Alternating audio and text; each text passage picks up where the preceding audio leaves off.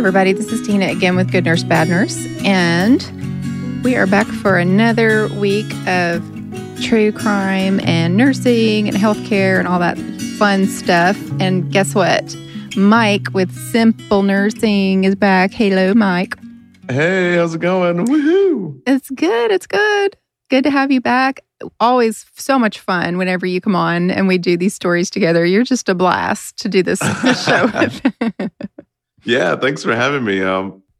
So we have a couple of stories to do. Of course, we have the bad nurse and we have a good nurse story. I do want to say up front, sometimes, obviously, we have a true crime element to the show, and so everybody kind of understands that, you know, when we talk about true crime, there's going to be some things, details and that sort of thing that are going to be in the show that might be a little uncomfortable. But if you listen to true crime, that's probably not unexpected. But today's show is particularly disturbing. So just if hearing, I will just issue sort of a trigger warning for people because it does involve babies and it does involve child abuse. So if just kind of warning you now, you might want to skip this one if that's something that's really difficult for you to listen to and for different reasons. Everybody's got their reasons, okay? So just want to kind of get that out of the way there and give you the opportunity to not listen if you don't want to.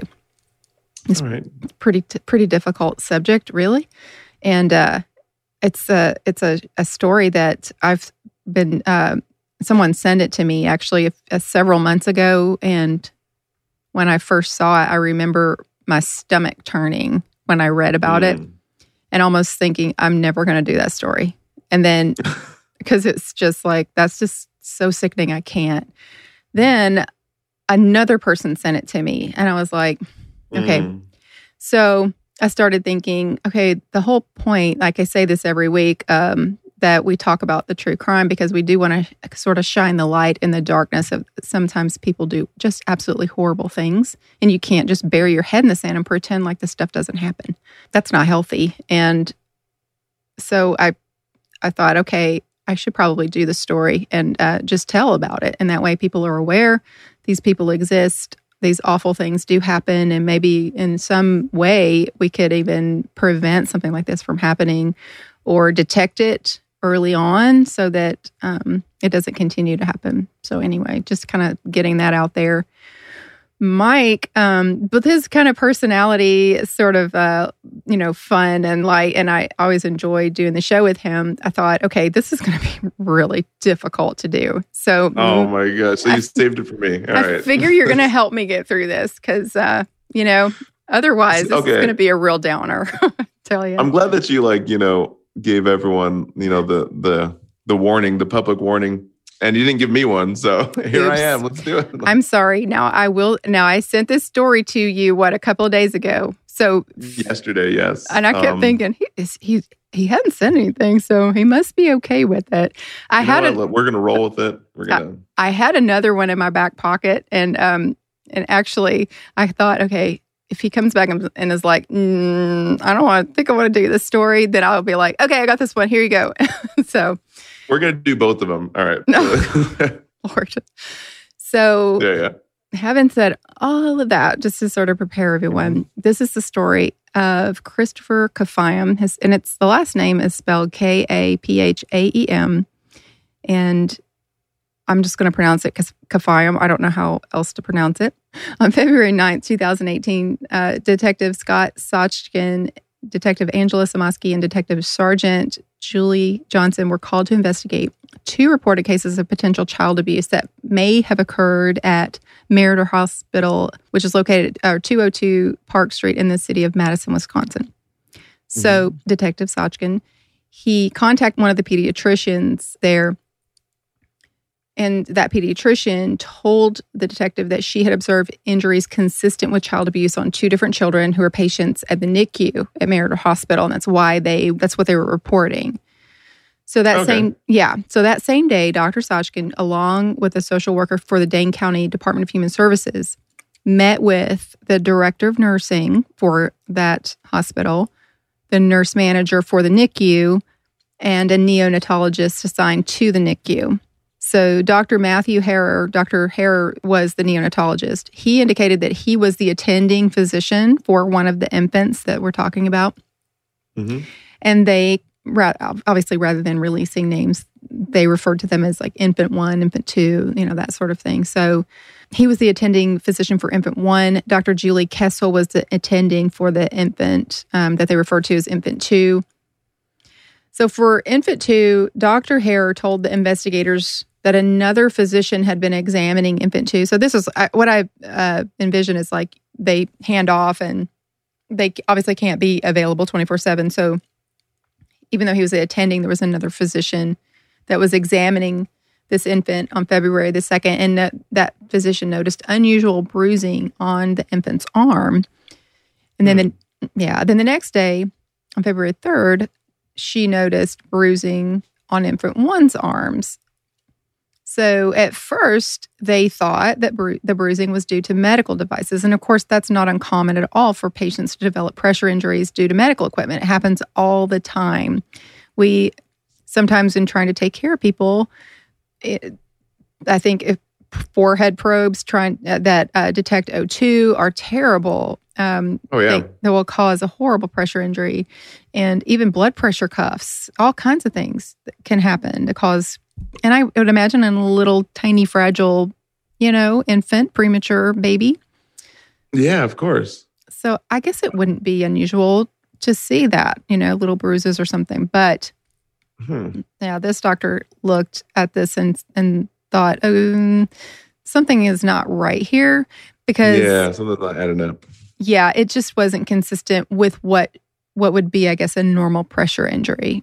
So, and then on February 7th, she noticed swelling on the back of infant 1's head. And Dr. Harrer told detectives that the infant was, at this point, over 70 days old, and that was just not normal. It was not at all. And they're in the NICU still? Mm-hmm. Oh, wow. Yeah, I don't know what was wrong with these particular babies as far as what was keeping them in the NICU, but yeah, these were all in the neonatal intensive care unit. And so Dr. Harrer observed an ultrasound of infant 1's head on February the 8th, which showed blood or fluid between the infant's skull and scalp, which was highly unusual. And a skeletal exam showed infant 1 had suffered a parietal fracture to his skull, a wrist fracture, and a left humerus fracture. So, my gosh. I know. Dr. Harris said that there were also concerns about injuries to infant 1's right leg, and that there was some unknown hemorrhage by his eye, which was possibly caused by some sort of irritation. So they called in a child abuse expert, Dr. Knox, that examined infant 2, who was approximately 27 weeks old. And she determined that she had injuries to her arm and hand consistent with someone squeezing. Oh gosh, it's just so incredibly difficult to really talk about this stuff, but they were consistent with someone squeezing her wrist while her fingers were curled. So Dr. Harrer, I swear it's so disturbing. It's hard to talk about. I almost just have to talk about it and not think about it too much, but because I have the notes in front of me. So Dr. Harrer also told detectives that several months ago, another infant identified as infant 4 had also had unexplained injuries on the upper side of his palm. So Dr. Harrer indicated that he had determined that the same nurse had recently cared for infant 1 and infant 2, and that same nurse had also cared for infant 4. So they're kind of looking at this like, there's a common denominator here, Yeah, it's the same nurse. You have multiple abuse signs and symptoms. It's funny because you're in the hospital, you think it's a safe place, and then boom, when you go to assess your patient, they have new bruises and fractures. What the heck is going on? Well, yeah, that's just the thing. And it makes me think of when I was doing the notes for the story, because Kiki's been off getting her PCCN, which she got, by the way. So where are you? Because I'm still doing the show notes. But when I was doing the notes for this show, I was it was just so disturbing to just have to look through these details and decide what to put in and what not to. That was what came to my mind is right now, patients at the hospital are allowed one family member to be there. And there was a time when no family members were allowed to be there.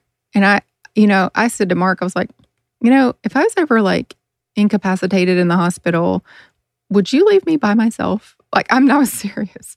And he was like, no. I know, right? He goes, well, first he goes, no. And then he goes, well, but I guess I would have to go to work. And I was like, would you leave me by myself? Seriously. Yeah.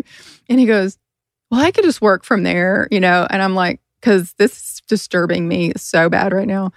And I think about these patients at the hospital and how vulnerable they are. And it's making me sick because it's not fair. Like right now, people have, for most hospitals, I think they're allowing like one family member. And at least there's that. But that one person can't be there 24/7. At some point, they, have to leave and go home and take care of things that people have to take care of.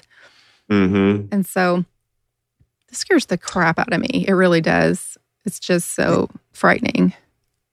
Yeah, I mean, like you kind of would expect, like, I guess, long-term care patients, like dementia, who are just difficult, but little babies, I don't know if it's that common to have, patient abuse. Anyways, I don't know. Gosh, I hope not. But yeah, we have done stories of people that have abused patients in long-term care facilities, and those are disturbing enough. The thought of those poor vulnerable people and how people take advantage of them, and the things that's been done to them, that's scary enough.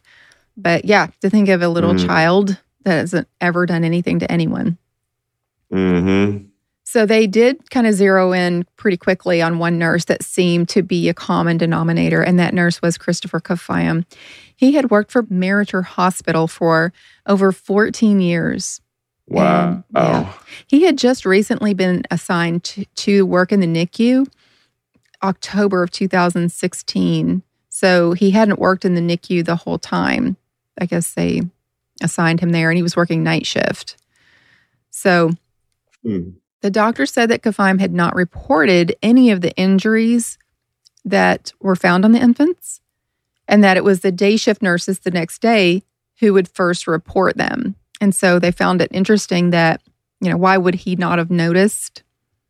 And it was always the next day that those nurses were the ones that saw it and said something to the physicians like, hey, this is odd. Look at these bruises, So Detective Sachjan began interviewing parents, and the hospital began to investigate records of infants that were cared for by Kafayam.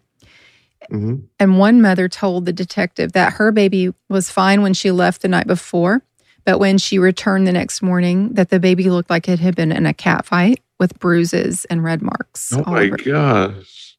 So, and when I read that, I just thought, I've never worked in peds. I don't know anything about children, like as far as caring for them in a hospital. I think the youngest person I've ever cared for was 15, and that was a trauma, a car accident. So I don't know what's normal, but I do know that like for the patients that I care for, it isn't unusual for a family member to come in and be like, what in the world is wrong? What happened? Because their arms are like all bruised and everything from us trying to start an IV, and their veins are not good. And that's not at all unusual. So I don't know of course.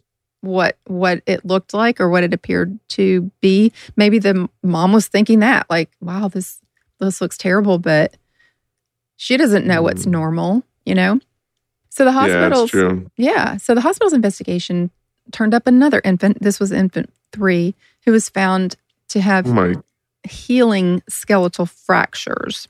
So they were doing their investigations, and I guess they go and start doing some like x-rays and that sort of thing, and they find old fractures from these infants. Oh my gosh. So the hospital established a hotline for parents to call with concerns. And then over the next several months, Dr. Knox, the pediatric child abuse expert, examined approximately 40 infants who had been patients in the NICU. And she reviewed... 40? Mm-hmm. Yeah. Oh my 40. I know, 40. She reviewed medical records. She interviewed parents. She reviewed photographs and video footage. She also ruled out medical causes that the injuries, by possibly, I guess thinking, well, just in case there's a chance that these things were caused by some sort of a medical problem. She conducted additional radiological exams and labs and that sort of thing to just rule that out. So after the investigation was done, the injuries found on the approximately 40 infants included rib, humerus, femur, radial, ulnar, tibia, fibula, and skull fractures.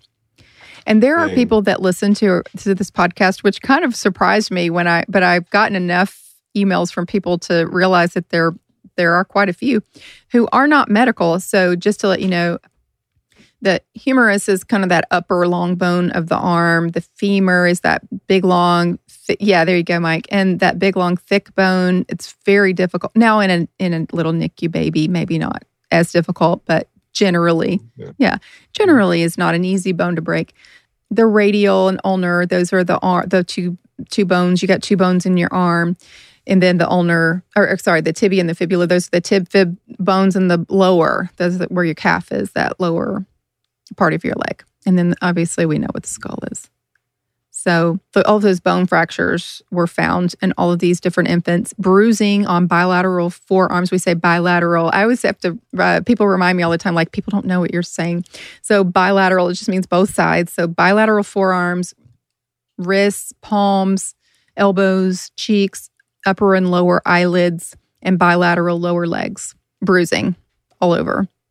Significant infiltration of an IV site with excoriations. Excoriations just sort of like red, irritated skin, usually from moisture. So it's like, and it sort of starts peeling back. That very top thin layer of skin starts to sort of peel back. It's like real red and irritated. That's what excoriation is. Swelling. Like a blister kind of. Yeah. And that's consistent with medical neglect. So, and the concern concern there was that there might be intentional administration of fluid or even caustic fluid through an infiltrated IV site. In other words, like deliberately manipulating an IV so that it isn't going into the vein, it's actually going into the tissue, and then deliberately administering some sort of fluid. There are actually lots of medications that we put into people's IVs that if it's not in the actual vein and it's going into the tissue, it can damage permanently someone's arm. So extravasation for sure. Yeah, extravasation is what it's called, and it's very serious. And it's one of the reasons why it's so important for nurses to assess their patients' IV sites every time they go into the room, especially if they have something like potassium going through it. Vasopressors, things that can be extremely dopamine for sure. Yeah, things that are just can be extremely viscous to that area and just absolutely rip through that tissue and destroy an entire section, of your arm. I mean, if you look that up, you can see some absolute horror stories that have happened to people where if they're IV infiltrated and like potassium is terrible for it. Terrible. Something else that's really bad is Phenergan. Phenergan will absolutely eat through your skin. So, really? Yes, it's awful. Like, just FYI, side note, Tina Tangent, if you are administering Phenergan, please make sure you're doing that through a large vein. Don't ever put Phenergan in someone's hand. That is a terrible idea. I'm just telling you. I'm looking it up right now. It looks like a burn patient. Yeah. Like gangrene, like their hands are black. Mm-hmm. Oh my God. And I think it's one of those things like we learn in nursing school, and then sometimes nurses forget because you just start working and you just get used to it. And all of a sudden you get an order for Phenergan. There's a reason that they don't order that a lot. And it's because it's a dangerous medicine. It's not anything to be taken lightly. And potassium is the same thing. That patients will complain and scream like it burns. It's just a really difficult infusion for patients. Mm-hmm. So what they're thinking is that possibly this nurse, God, I don't even want to call him that, but he was possibly deliberately causing their IV to infiltrate and then administering fluid like that. I mean, it's just hard to even imagine how disgusting someone could be to do something like that to a little bitty. Why though? That's just, oh my gosh. What kind of monster do you have to be? I can't imagine. Like, I just can't even imagine. So Dr. Knox, the pediatric expert on child abuse, concluded in all of these cases that there was no medical explanation for any of the injuries other than trauma. And, these are little NICU babies. There's no reason for them they don't roll over. They don't move around. They don't bump their head. They don't fall. They don't have to call light to make you mad. Like, no. What? Like, no, I know. So when coworkers were asked about Kafayam, they said he generally stayed to himself. They also said that he often closed the door to the infants' rooms when he checked on them. He would ignore alarms, never asked for help, and once said that he was happy to work with infants because he didn't have to deal with patients talking back to him. Now, I occasionally, a lot actually, see people say things like this, like, I like working in the ICU because the patient doesn't talk back. Number one, I work in the ICU and I have lots of patients that talk back. I don't even know, like, all your patients, if you work in an ICU and all your patients are intubated and sedated, I don't understand, like, where are you? Because that's not the case. I work in a level 1 trauma center and on a CVICU. I have plenty of patients that are not intubated and sedated all the time. That's not the only reason why somebody's in an ICU. But anyway, so I guess he likes infants because they can't talk back. But I guess he didn't like that they would cry, and he wasn't crazy about parents who would then complain to him, or ask him to, like, clean up their baby or something. And then, like shaken baby syndrome, but to the extreme. Exactly. Like, I don't understand it. So Meritor suspended Kafayam on February the 8th, 2018. So it didn't take long for them. They acted very swiftly, as you can imagine. And state regulators later suspended his license, of course. And Kafayam was brought in for questioning. When interviewed by police, he said he remembered the two children that they were there, because they kind of focused in on two specifically, that they had a lot of details.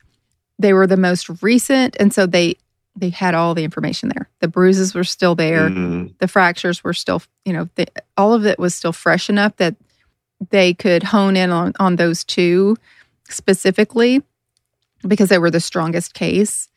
And so those were the two that they were sort of asking him about. And he said, I don't take it out on babies. He said that I understand I'm one of the common denominators and I feel like I'm being targeted. So that's what he said to them when they approached him. He said he'd never lost a school. I saw the what was it, documentary on Ted Bundy with Zac Efron. I don't know if you've seen that one, but it's on Netflix. But man, he played such a good part, like so convincing, like maintaining innocence. I think that's what like psychopaths do. They're just like, oh, I'm innocent. I feel like you're adding up all the evidence to make me feel, targeted. And I don't like, these people are really like deranged. Like they can make someone believe that they didn't do it. And it's like, what? Yeah. Like, dude, the whole time. And never break, never break character. So the centers, so weird. I know, it's hard to understand, but they're just in a different mindset, So the Centers for Medicare and Medicaid Services inspected the hospital days after it suspended Kafayam in February of 2018 and issued a scathing report saying the facility didn't do enough to prevent the injuries. The thing that came to my brain as soon as I read this was the case of the nurse in Nashville who was arrested because the Center for Medicare and Medicaid Services went in and issued a scathing report to the hospital and basically threatened to remove them as a client. Basically said they were not going to pay them anymore. And so they were going to lose like a fifth of their funding. And so when I read that, I kind of rolled my eyes like,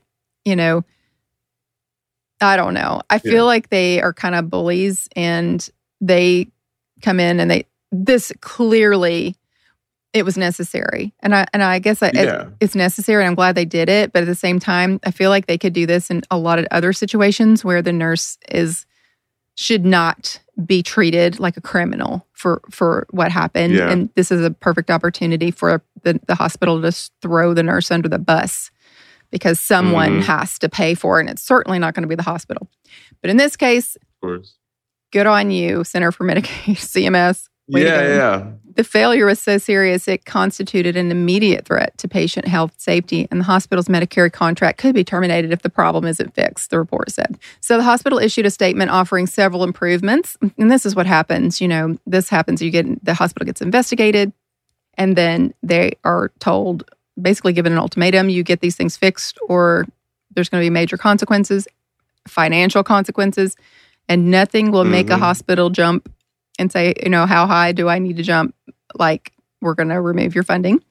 And so they installed around-the-clock video monitoring in all infant intensive care unit rooms and made several other changes to try to improve the safety of those children, which is great. I love that. So Kefaim eventually pled guilty to the charges, not wanting to suffer further humiliation by a trial that would obviously end with him being found guilty. And he would not offer any other explanation as to why he did what he did. A few of the parents reported negative interactions with him, including asking him to clean the infant up after an accident or a leaking NG tube. One parent remembered asking Kefaim to clean up the baby's crib because it was soaked because his NG tube had been leaking. And he remembered Kefaim saying that it wasn't that bad and that he would get to it later. So you guys listening, I don't know if you have ever experienced this before or not, but I think we have all at one time or another kind of experienced this where you sort of see the nurse who something like that might happen and you're just like, are you going to do something? You're going to seriously let them sit there like that. And so not everyone jumps to do something right away. If you walk in your patient's room and you see they're laying in, they had an accident or whatever, you're going to run and get the linens and change. You're not going to let them lay there like that. Then the other people might be like, I got other stuff to do, like scroll on my phone at the nurse's station, Yeah. I think he was a scroll on my phone at the nurse's station kind of a guy. So. Oh, man. Yeah.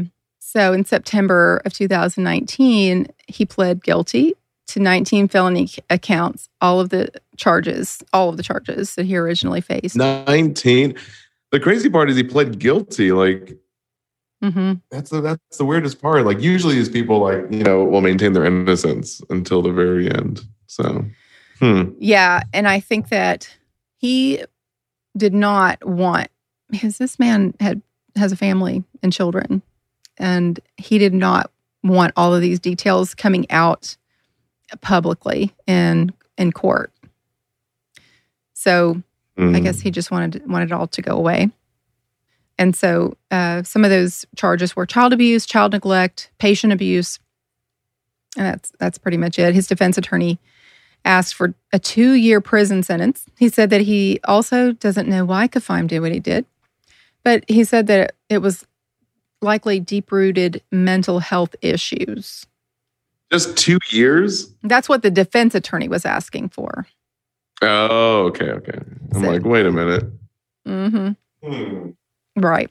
Parents of the infant said they had already been dealing with guilt over leaving the babies at the hospital, period. Just because, you have a baby and babies are supposed to come home when you come home. You have a baby and you're released from the hospital, but the baby stays.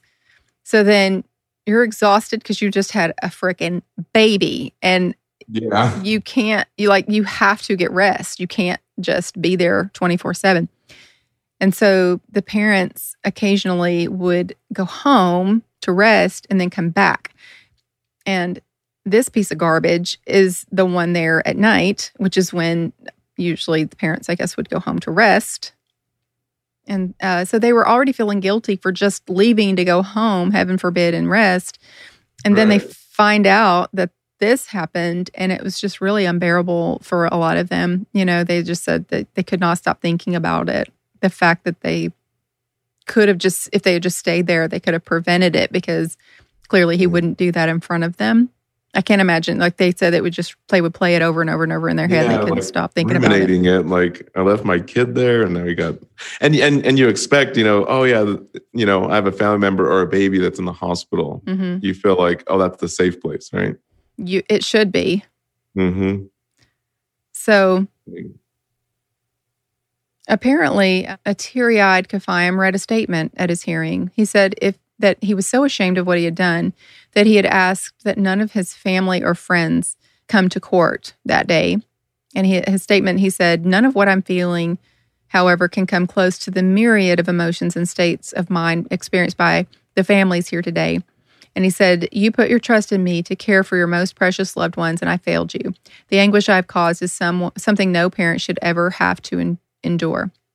So my thing is, anybody who is capable of acting the way he did and doing the things that he did to little tiny fragile infants that are just, it's impossible for them to have done anything to him. He's not ashamed of what he did. He's ashamed and humiliated that he got caught and it's aired in front, and that they have seen him for who he really is. That he got caught. Exactly. Right. That's the craziest part to me, is that he probably has either like anger management issues or, why do little babies? Why wasn't it with like, his adult patients? Because he was new to the baby section. So, and also I feel like, because he will spend 13 years in prison for what he did, and then he'll have 7 years of supervised probation. And then when he's released, he is not going to be allowed to work as a nurse or caregiver again, and will not be allowed contact with anyone under the age of 18, with the exception of his own children. But I feel like I don't know if this is an oversight or if it's just there's nothing they could do about it. But do you not think that there were babies that probably died because of abuse that went undetected? Because those babies, they would have, if he did that and then the baby died, for example, the baby that had the hemorrhage in the back of the head, that baby could have easily died, and then it would have been buried.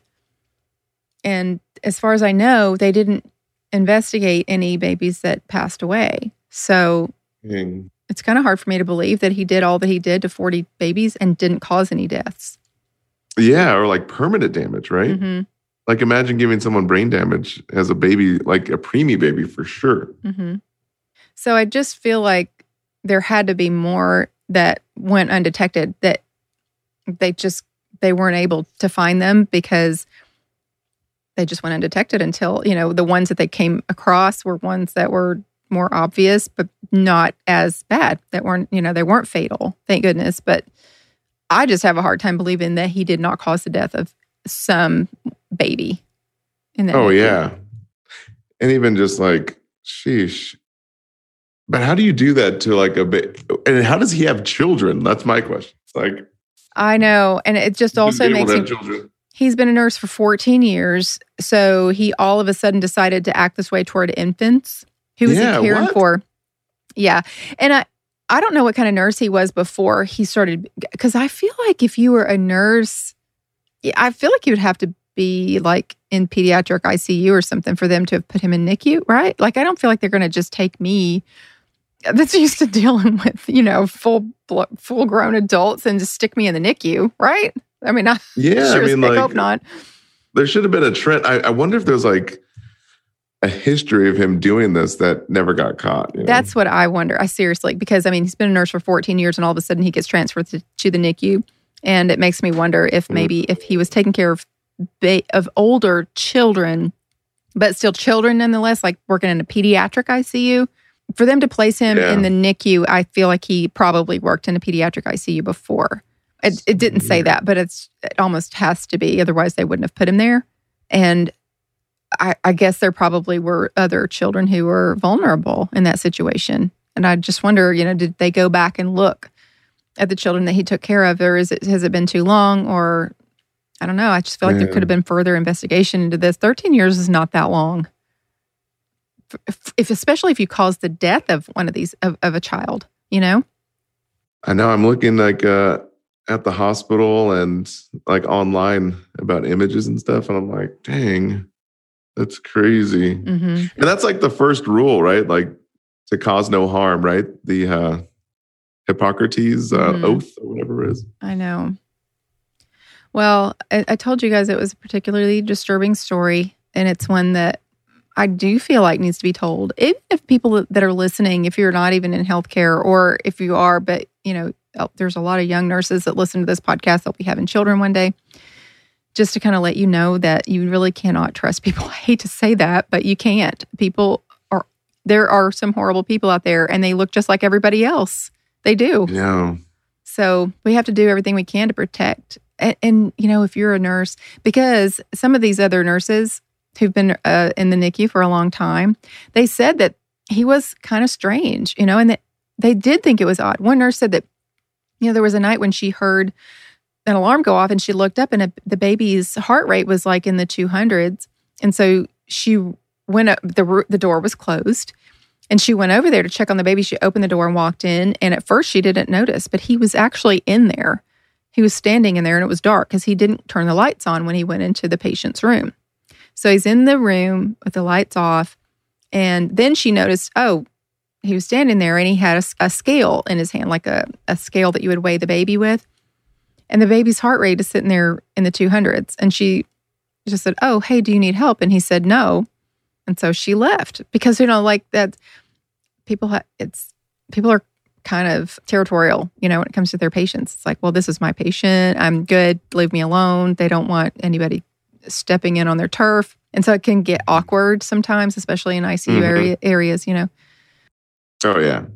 But I say this too all the time on this podcast, when you're working on a floor, every patient on that floor, I'm not saying you're responsible for every patient on the floor, but at the same time, you're a nurse and they're a patient, and you don't know who could, be doing what to some patient. And if you see something weird, you cannot be afraid to stand up and say something. Like, you say something like that, go to your charge nurse, go to your team leader, and go to your nurse manager and just be like, every time he goes into a patient's room, he closes the door. Why? Why is that necessary? Yeah. You have to be like a nurse advocate, or a patient advocate, what I should say. Yeah. For everyone, not just your patients. There's so many wonderful nurses, and you take great, wonderful, perfect, excellent care of your patients. But then you look around and you're just like, oh my gosh, that nurse is terrible. Like, step up and advocate for those patients by saying something to your boss, saying something to that nurse's boss and supervisor. Because if you don't bring it to their attention, they may not know, So, gosh, I'm sorry. It's a terrible story. Kind of a downer. Okay. And the next story isn't that much better, but hey, you know what? No, look, the next story. So that was our bad nurse story. It was awful and depressing, but educational and informational nonetheless. We got past it. And the good nurse story, it is, it's a bad story in that, like, what happened, but at the same time, it is about a nurse who stood up for herself and did something that wasn't necessarily easy to do. This is about Tanya Battle. She's a nurse who worked for nearly 25 years in the NICU. So, if I can, I try to find someone for the good story that's sort of like in the similar profession. And I just happened to find this nurse who worked in the neonatal intensive care unit. She worked at Hurley Medical Center in Flint, Michigan, and for nearly 25 years. And she sued the hospital because she said it caused emotional distress, mental anguish, humiliation, and damage to her reputation. So according to her, she said that she was working as a registered nurse in Hurley's neonatal intensive care unit on October 31st when a man walked into the NICU. And she said she was standing at the infant's bedside and the man reached for the baby. When I read that, I was like, that's an interesting, like, a visual when I think about it, because, like, that's his baby, right? Like, he's the parent, so he's going to be protective. But as the nurse, you are also responsible for that baby. That's your patient. And you have to be sure, like, who is this person? You don't know him. You don't know. Who's this man reaching for this baby? Yeah. So she's being protective. She said, I introduced myself to him. I said, hi, I'm Tanya. I'm taking care of your baby. Can I see your identification band? I feel like that's a perfectly rational and acceptable question, reasonable question to ask. And she said that he said in return, and I need to see your supervisor. So she was kind of startled and confused, when that happened, because she said, I just met him. I couldn't imagine what the problem could possibly be. We just met. So she got the charge nurse, and then the charge nurse goes over and talked to the father separately from Nurse Battle. And then the charge nurse came back and told Battle that the father didn't want any Black nurses caring for his baby. I don't even know if I said this, but Tanya Battle is Black. So the charge nurse also told Battle that that this baby's father had rolled up his sleeve and showed her a tattoo of a swastika on his arm. Oh, crap. Now, understandably, right. I mean, understandably, Battle was completely shocked when she heard this. She's just standing there flabbergasted. She said, I felt like I froze. Yeah. And she said, I was just really dumbfounded. I couldn't believe that's why he was so angry. And that's why he was requesting my charge nurse. She said, I think my mouth hit the floor. And it was really just disbelief. So the charge nurse brought the incident to the attention of her manager, and then Battle was removed from caring for the infant and assigned a different patient. That's part, so I'm reading this story, and I'm not totally, I wouldn't say I'm totally shocked that there's some moron out there who would act like this, because they're just are ignorant people. They just are. Not at all surprising. But the response from the charge nurse is what got my mouth to drop to the floor. I was just like, well, what? Well, what are you supposed to do in that situation, right? Like, what is the charge nurse supposed to do? Like, they talk? Yeah. I'm glad you asked that, Mike, because I actually was a team leader, charge nurse for a year and a half before I moved to CVICU. And the way that, and I actually have been put in this situation before, believe it or not. I live in the beautiful, wonderful, gorgeous state of Tennessee in the South. Now, this happened in Michigan, okay? But it's not, I wouldn't say that it's common for something like this to happen, but it happens because people are just ignorant. And what I would do in this situation, if this literal, actual thing happened, is that I would ask the nurse, the CNA, the staff member, I would ask them, how do you feel about continuing to care for this patient?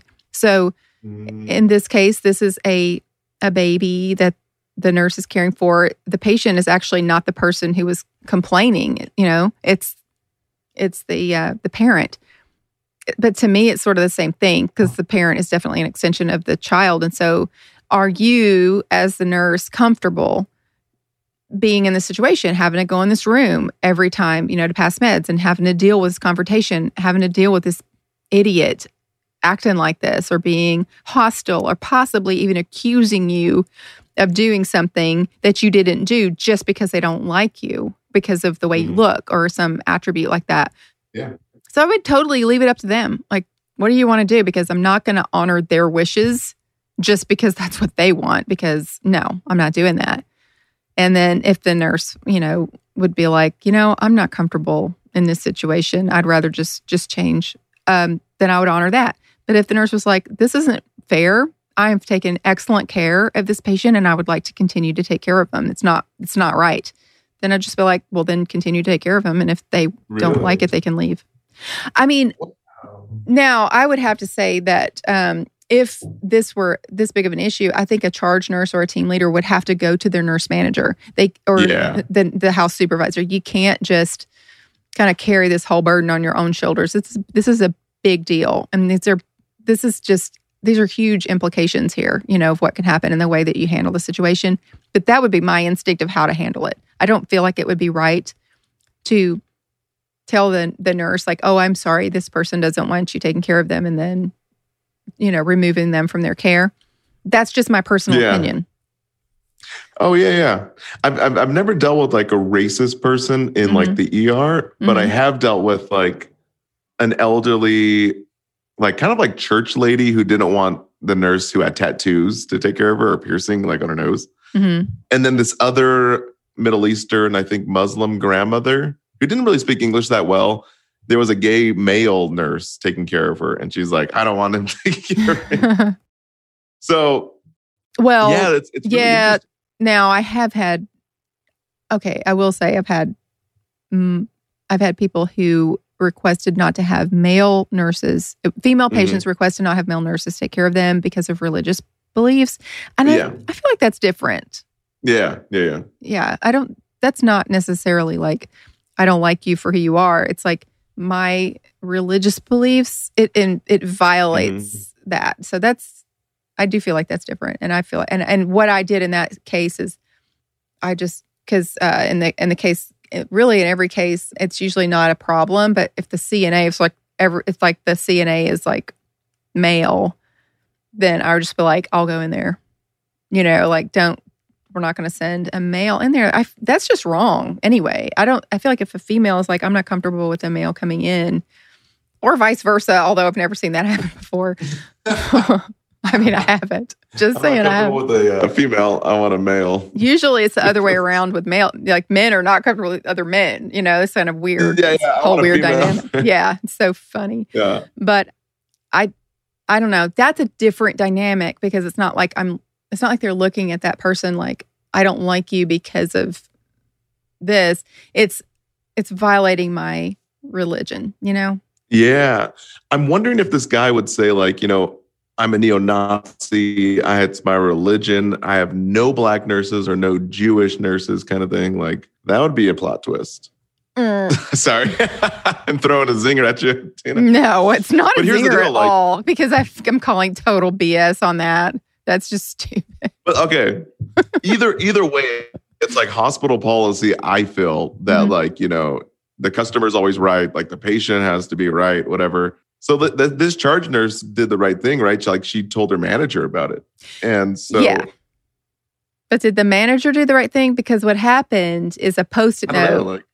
A Post-it note was put on the patient's chart that said... This is weird, yeah. No black nurses are to be assigned to care for this patient. Yeah, I looked it up online and I see the actual note where it looks like a fifth grader or like a junior, I don't know, elementary school writing. It's so weird. I'm like, did we just like drop into a wormhole and go back to like 100 years or something? What is going on? What? Are you serious? I don't understand. No African-American nurses to take care of baby.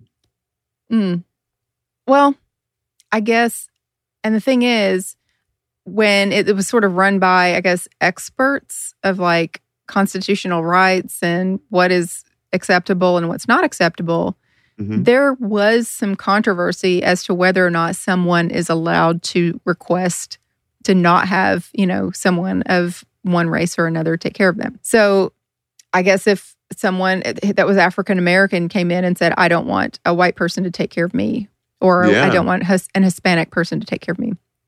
In a lot of cases, it would be really difficult because someone who is African-American would probably not have that option in most places in America, because there are very few, the percentage of people of color who are in healthcare are really low, or at least that are nurses.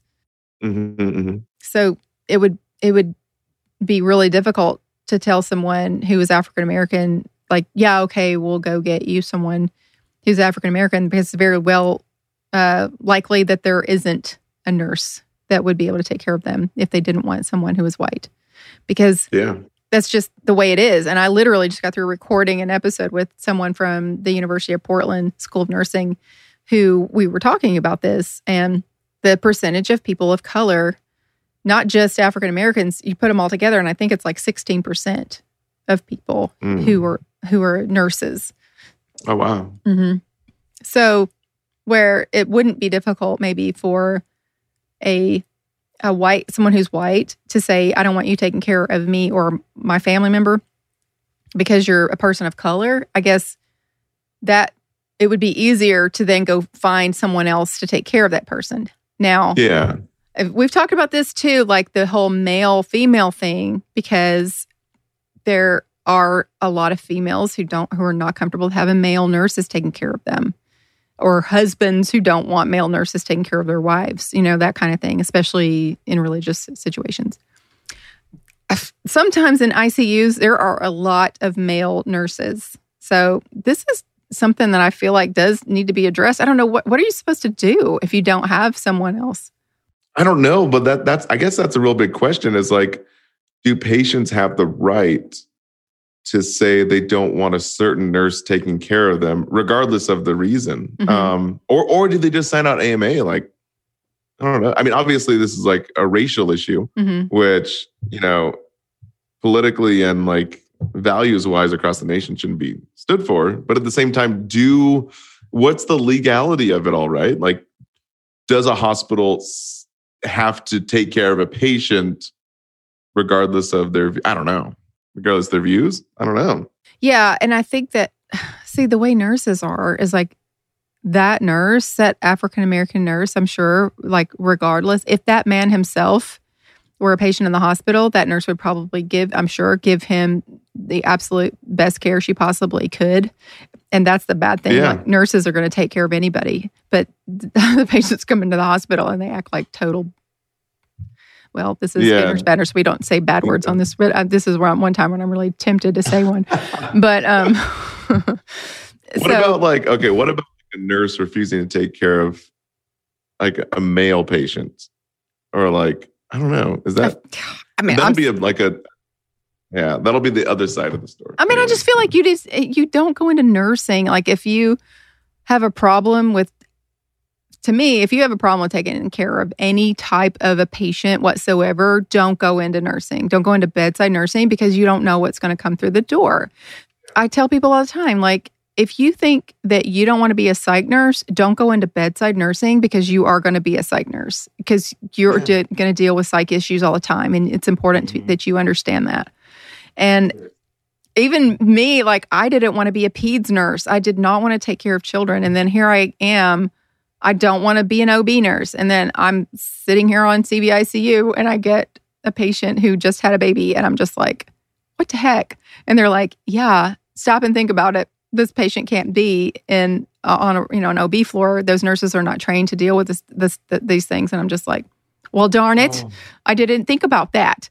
So then I get a 15-year-old trauma patient, motor vehicle crash.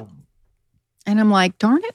I didn't think this through. I said I didn't want to be a peds nurse, and it's different. Like, I'm not a peds nurse, but at the same time, like, having to deal with the dynamics of children and like a teenage kid that's been in a car accident and stuff. It's heavy, and I didn't want to deal with it. And then it's like, you really got to think this stuff through, because if you're a nurse working at the bedside, you don't have the choice to just be like, I don't want to do it. I don't want to take care of that person. You got to take care of whoever comes through the door.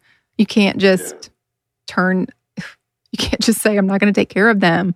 You got to turn. No, not this one. It's like, it's not Tinder, guys. You have to take care of everything. Yeah, swipe left or swipe right. Yeah, I get this one. Not this one. I don't like the way that he looks. I mean, he looks pretty nice. I guess so. Like, you can't do that. You got to take care of whoever comes through the door. You can't think about, we get inmates a lot at our hospital. It happens. They're handcuffed to the bed with a security, with their police officer beside them. And some nurses are uncomfortable, and they're just like, oh my gosh, I wonder what he did. Don't think about it. You can't think about that. They're handcuffed to the bed. You have a police officer beside them. They're not going to hurt you. Don't think about it. They're a patient. Don't think of them as an inmate. Those are my favorite patients, to be honest. Really? Because like, we build a rapport together. I'm like, dude, this is a vacation for you. You're out of the jail or prison, whatever. Yeah. And you know what? Like, we used to, in the ER, we used to get a lot of chest pain patients from the prison on Super Bowl weekend. Oh, man. So, all the time. Oh, man. Everyone wants to go to the hospital to watch TV. They get their own personal TV, their own bed, blanket, and That's funny. I never thought about that. All right. Anyways, back to the story. Well, the thing is, I think the sign and the Post-it that's on Google Image right here. You just have to type in Tanya Battle Nurse. And what the crap was everyone thinking? Like, why would they post that on the nursing chart? It didn't stay on there very long, apparently. Nurses. Like they jerked it off real fast. Like someone had some sense and went, what? And took it off. But clearly someone put it on there. And then once a picture was taken of it, it's forever going to be there. Yeah. So it was removed after only being there a short time. But even though they took it off, Tanya Battle and other Black nurses were still not assigned to care for that baby. Mm-hmm. And I don't know. I don't know. And my just kind of knee-jerk reaction about that is that it's so offensive and unfair. I mean, I feel like giving the nurse the option, and just saying, going into it, understand that this is how this baby's father feels. So if it makes you uncomfortable, you don't have to be assigned to this infant. And, giving them the option, because that could be a really uncomfortable situation, What if there's like a hospital policy out there, though, that says I'm going to look it up. I'm going to ask my house supervisor friends too. Mm-hmm. If there's like a hospital policy that says like patients have the right to request whatever they want to request, I guess. I don't know. I don't know. I don't know if maybe it's like a state to state thing, hospital to hospital thing, if that is even something that's within the rights of like people to say, I don't want someone to take care of me based on the color of their skin or their orientation. Like, is that even addressed somewhere? Maybe it's not. I don't know. Because you're not denying that person the right to work, because you are assigning them another patient. At the same time, I find it disgusting that they fed into the beliefs, because to me, it sort of says that it validates it.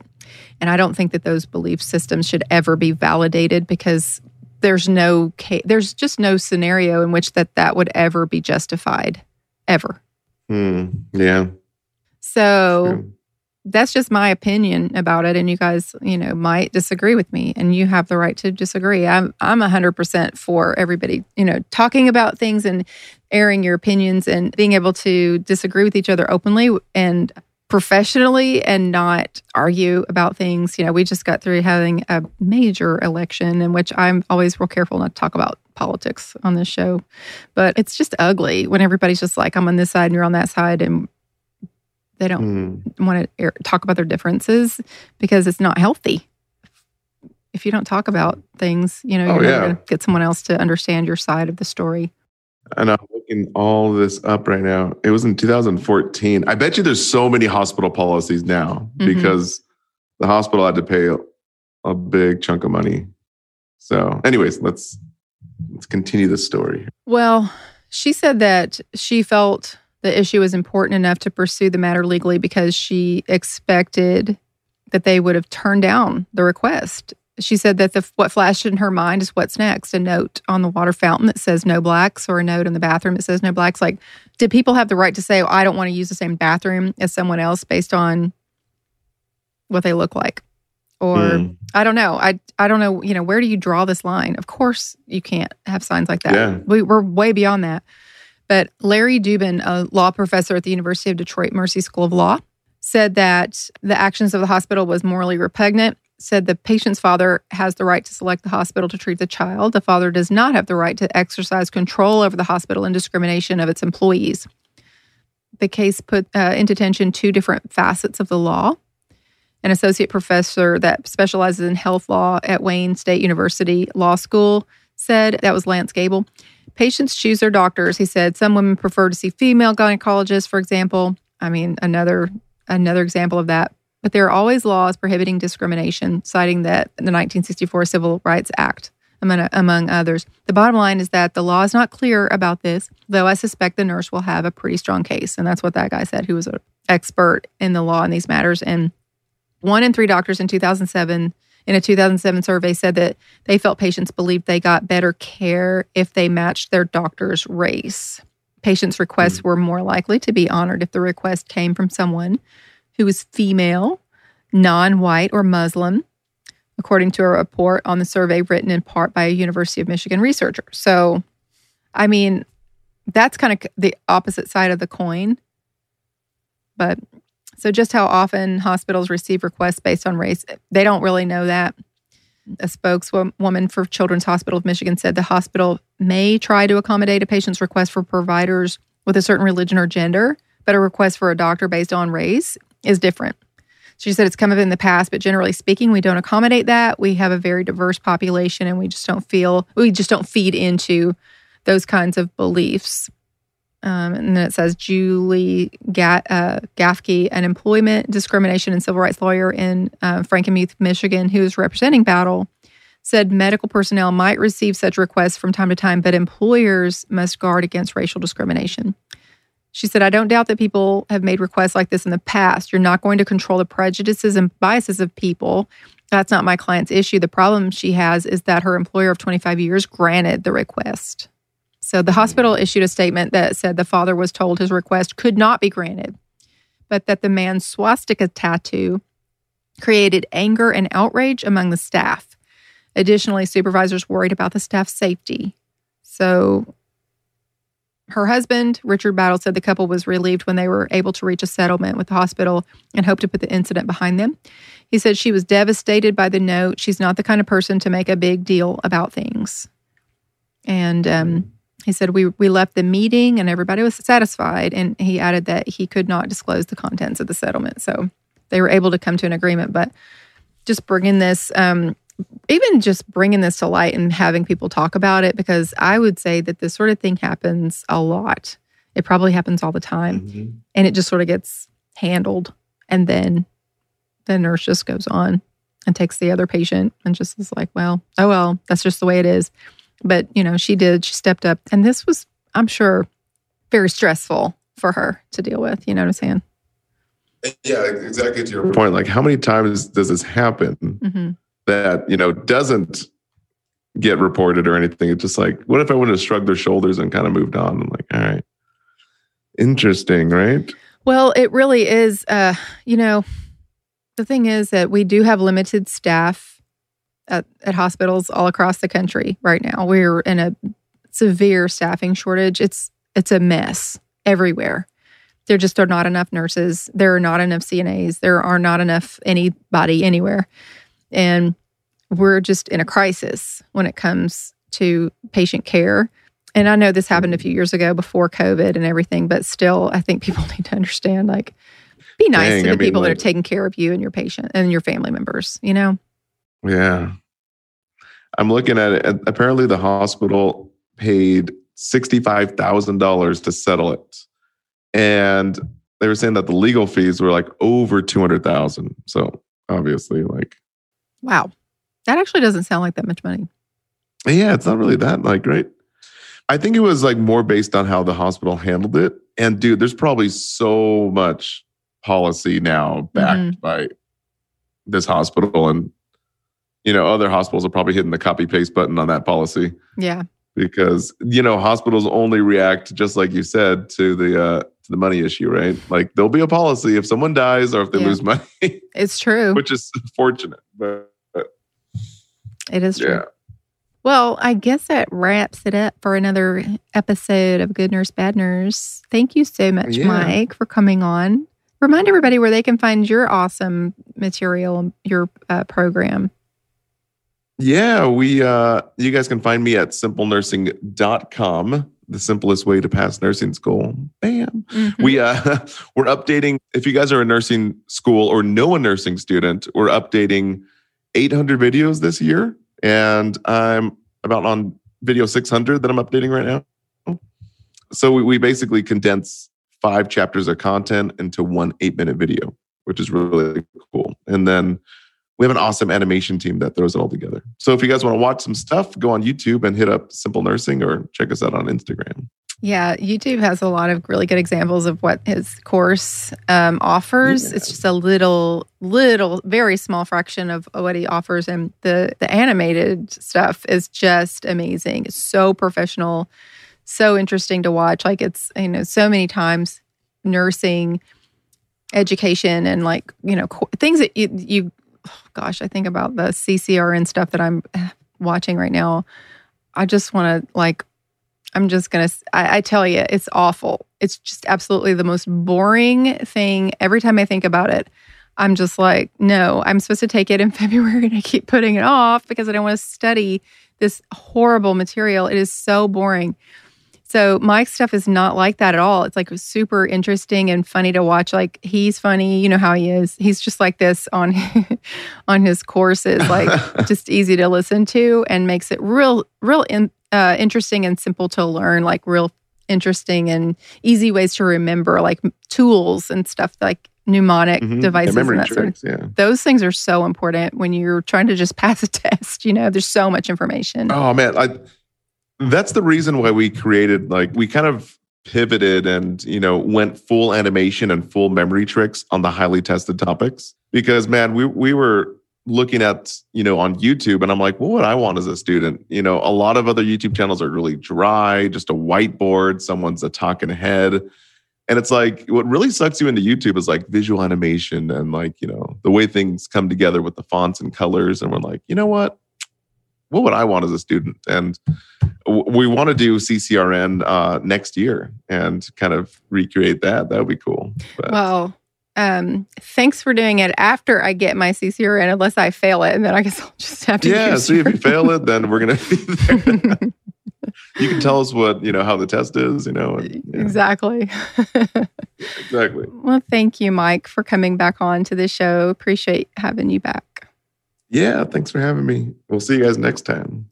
Well, you guys know you can find us at goodnursebadnurse.com. You can listen to our episodes there. You can be a patron for $3 a month. You can access extra material, and you can find merchandise with Good Nurse Bad Nurse merchandise, our t-shirts, mugs, and all that stuff. And you can find us on Instagram and at Good Nurse Bad Nurse, and you can find us on Facebook and Twitter, sort of, at GNBN Podcast. So not the best at the social media stuff. But I just also want to remind you guys that even if you're a bad girl or a bad boy, please be a good nurse.